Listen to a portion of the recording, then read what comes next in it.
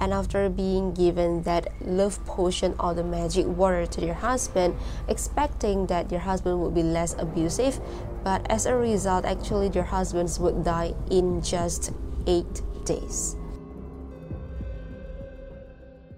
Hi Mysteries Trackers, welcome back to my channel. It's Victor Hong here as usual, ready to bring you a range of world mysteries, horror, cryptids, conspiracies, serial killers, true crimes, aliens, UFOs, you name it. In this episode, I'm going to talk about the world's oldest serial killer who has killed at least 50 people and possibly as many as 150 in the late 19th and early 20th centuries. So yes, actually a serial killer has been a trend back then, even since the 19th century. What did she actually do and what kind of crime did she actually commit to? Let's check it out.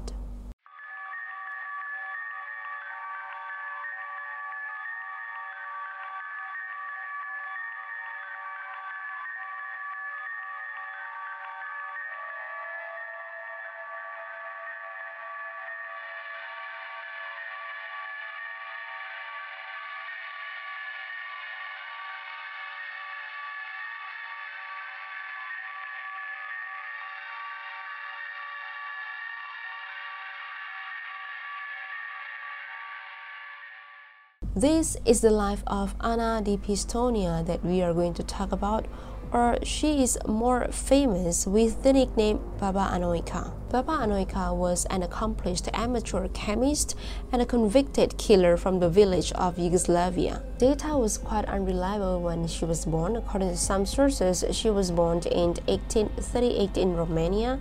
However, Baba Anoika herself argued that she was actually born in 1836. She was actually from a wealthy family, so she attended a private school with children from rich families and later lived in her father's house. When she was young, she allegedly became a misanthropist at the age of 20 after she was seduced by a young Austrian military officer. She even contracted syphilis from him before he left her heartbroken. And this was believed to be one of the main reasons why she turns into a serial killer. But now let's talk more about her life first. So after she was left heartbroken, she sought seclusion and started to show her interest in medicine and chemistry. She is a very brilliant young woman. She spoke 5 languages and she later married a landowner named Pistov or di Pistoia, with whom she had 11 children, but interestingly only one of them actually survived until adulthood. So 10 of her children actually died at a very young age before they even reached adulthood. Her husband was actually much older, so he died after 20 years of marriage. Baba Anoika then decided to continue pursuing her interest in chemistry upon the death of her husband. Following this, she also made a laboratory in the wing of her house, and she eventually earned a reputation as a healer and herbalist in the late 19th century. She was popular with wives of farmers who would go to see her and ask for her help. She usually helped them with health problems, and she earned a respectable income as well because of that, which enabled her to live comfortably. At the same time, she also produced some kinds of medicines and mixtures for the soldiers to make them ill enough in order to escape some military services. On top of that, she also sold some poisonous mixtures, which she branded as the magic water or love potions. She was known to be selling so-called the magic water mostly to women with abusive husbands. So after those women went to her, and after being given that love potion or the magic water to your husband, expecting that your husband would be less abusive, but as a result, actually your husbands would die in just 8 days. Baba Anoika's love potion actually contained a small amount of arsenic, which was a very tiny amount that it was even so hard to detect.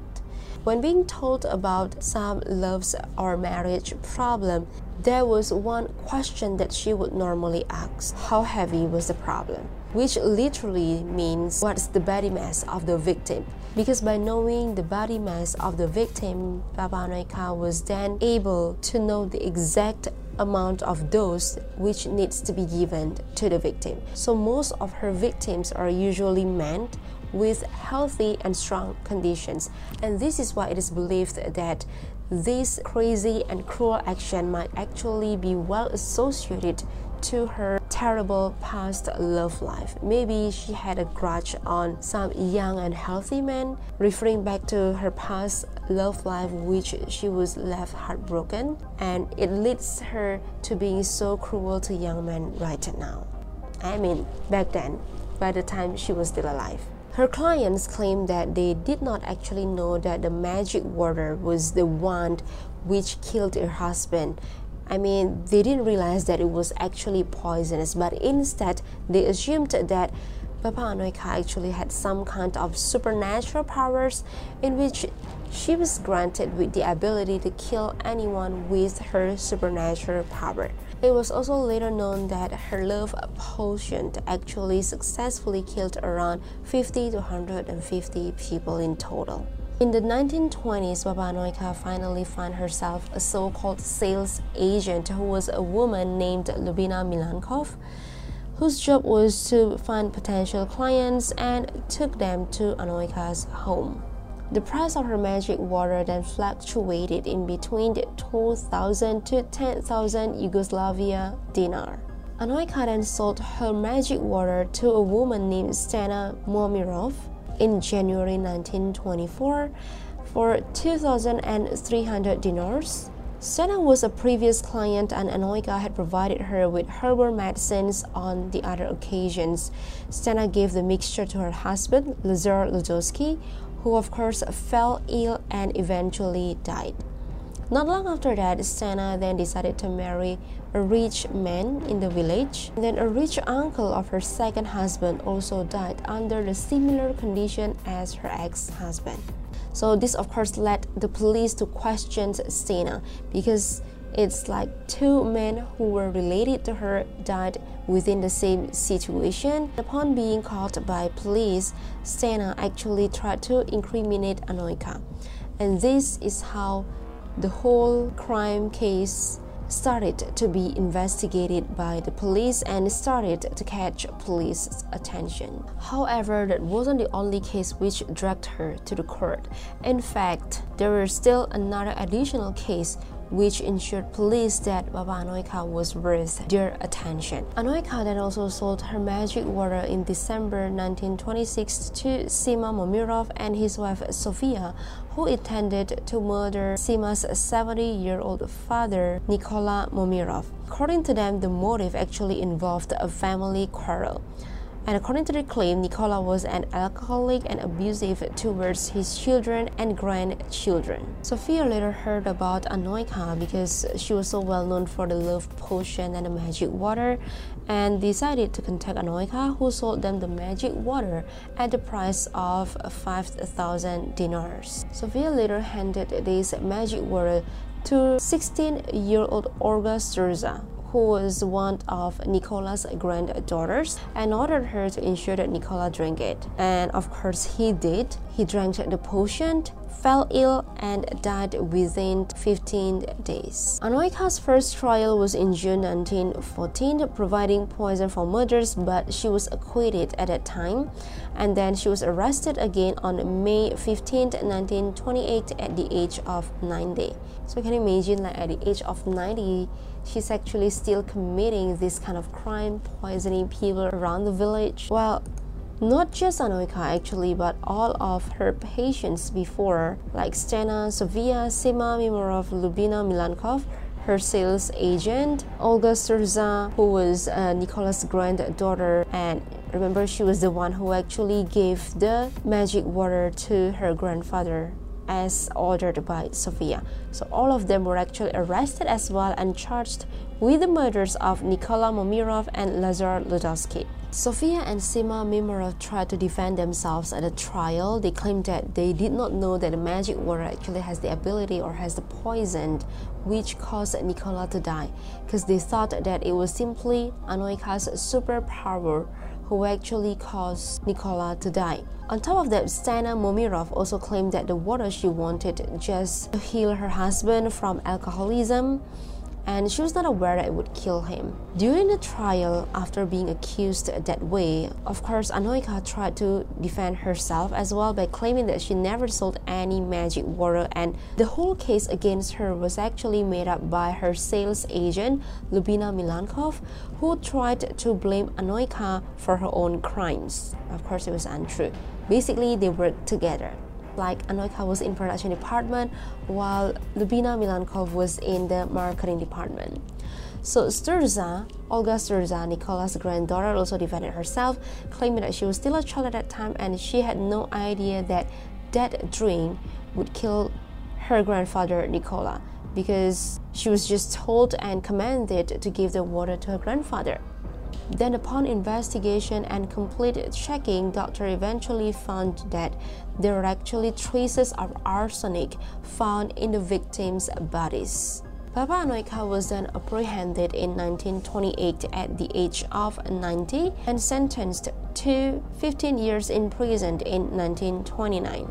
But at that time, she was only sued for the murder of 2 people, not 150 people. That's because police were only able to track the 2 murders but not the others. She was then released due to old age after spending 8 years in prison. Meanwhile, Sima Mimorov was sentenced to 15 years, Lubina Mirankov, the sales agent, 8 years. Olga Sturza, however, was acquitted because she had no idea that the magic water would actually end up killing her grandfather. So she was then found guilty. Anoika was then released at the age of 98. After 8 years in prison due to old age, she died 2 years later in her house at the age of 100. Interestingly, I also read some sources, I don't know if it's true, but basically, if you look at her picture, she looked pretty young for someone aged 100 years old. So according to some sources, this has something to do with the fact that 10 out of her 11 children actually died at a very young age. So they felt suspicious that she was actually doing something like maybe sacrificing her own children in order for her to look young. It's like a kind of occultism, or maybe she was trying to extract the energy of those 10 children, which was why they died young, something like that. That's what I read from some sources, but that actually couldn't be proven. So that's all about this case. Now back to you. What do you think about it? This is like basically the world's oldest serial killer, like the first serial killer ever in the world, but it's quite infamous, I can say. Like when I tried to Google this case and I tried to study this case, there were not many sources, which I can understand because it happened back then in the 19th century, so probably the record found was not that much. As usual, if you'd like to listen to the audio clip of this case, please head to Spotify, Anchor, or Google Podcast, and also please hit me up on my social media accounts. I'm on Twitter, Instagram, and TikTok at Vitrihan. Before I end this episode, I'd like to remind you, if you haven't subscribed yet to this channel, please click on the subscribe button now and hit on the bell icon next to it as well to be notified every time I release a new mystery. So I'll see you again in a new upcoming episode.